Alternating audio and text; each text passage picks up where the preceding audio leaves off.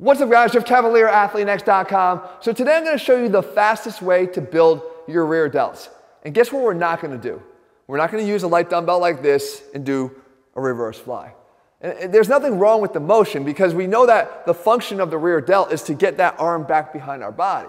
But if you always do it in this straight arm fashion, which I've actually talked about here on this channel before, you're limiting the amount of activation of the rear delt. You're limiting the capacity of the rear delt to actually perform the lift.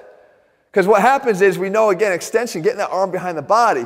If I just take my arm and I do it straight, anatomically I'm limiting the amount of extension I can get of my humerus behind my body versus if I actually change the position, bend the elbow, and keep going back. I get much more extension of the arm back behind my body than I do when I go straight.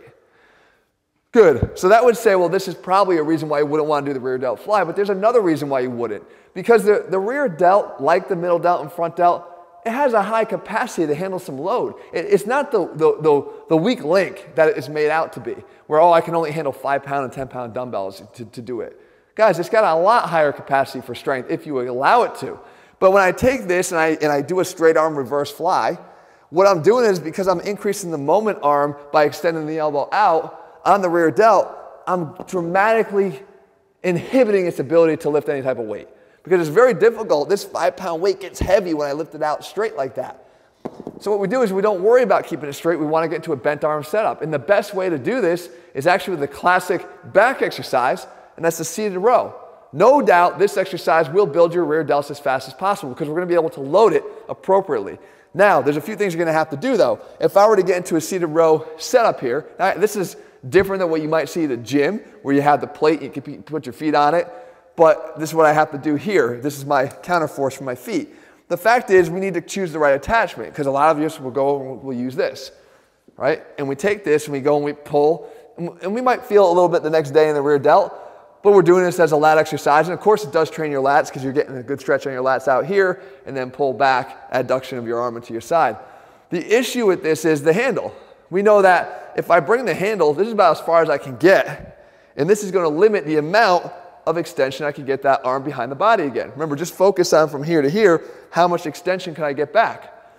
If this handle is used, we're going to get stuck here. Now, you might say, well, just use a straight bar.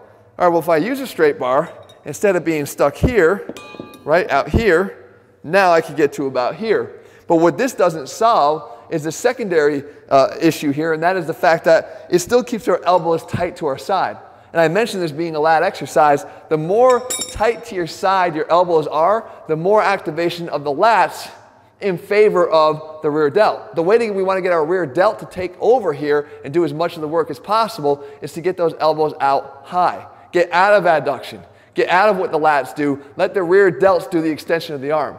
So what we do then is we add the long bar attachment.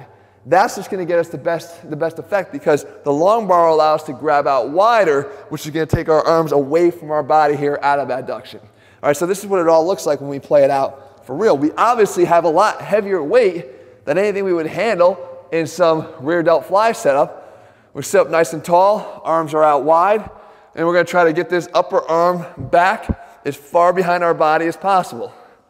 Okay? And again, the elbows are high. They're not tucked in down here. They're high. We come out, and come back, and drive them back. And you can see that rear delt fired up. And I can tell you, if you haven't done a seated row in a long time, you do these, and your rear delts will be on fire for the next 5 days, especially if you haven't done them for a while. And I'm not saying you're not working your back here. You can see every muscle in my back working.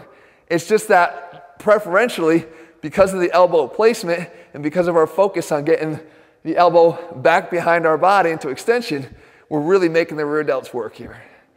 And because the load is substantially higher than what we've probably used on the rear delts, you're going to see some quick increases here in both the strength of the rear delt and also the size response to it because of the overload. So the fact is, guys, if you're trying to train your rear delts, which you should be, just because you can't see them doesn't mean you don't need to develop them, then you have an option to see a lot faster growth if you stop thinking about just the things that everybody else does, those kind of lame rear delt flies. There's much better options, as you just saw here. Sometimes it's a classic old back exercise. So guys, I hope you found the video helpful. If you did, leave your comments and thumbs up below. Let me know what you want me to cover. I'll do my best to do that for you. If you're looking for step-by-step programs where we make exercise selections by applying a level of science to what we select. There's a reason and a meaning for everything we do in the gym. You have to apply that to your programs if you want to see the best results from them. All of our programs do that at athletenext.com. In the meantime, if you haven't already done so, guys, please click subscribe and turn on your notifications so you never miss a video when I put one out. All right, guys, see you soon.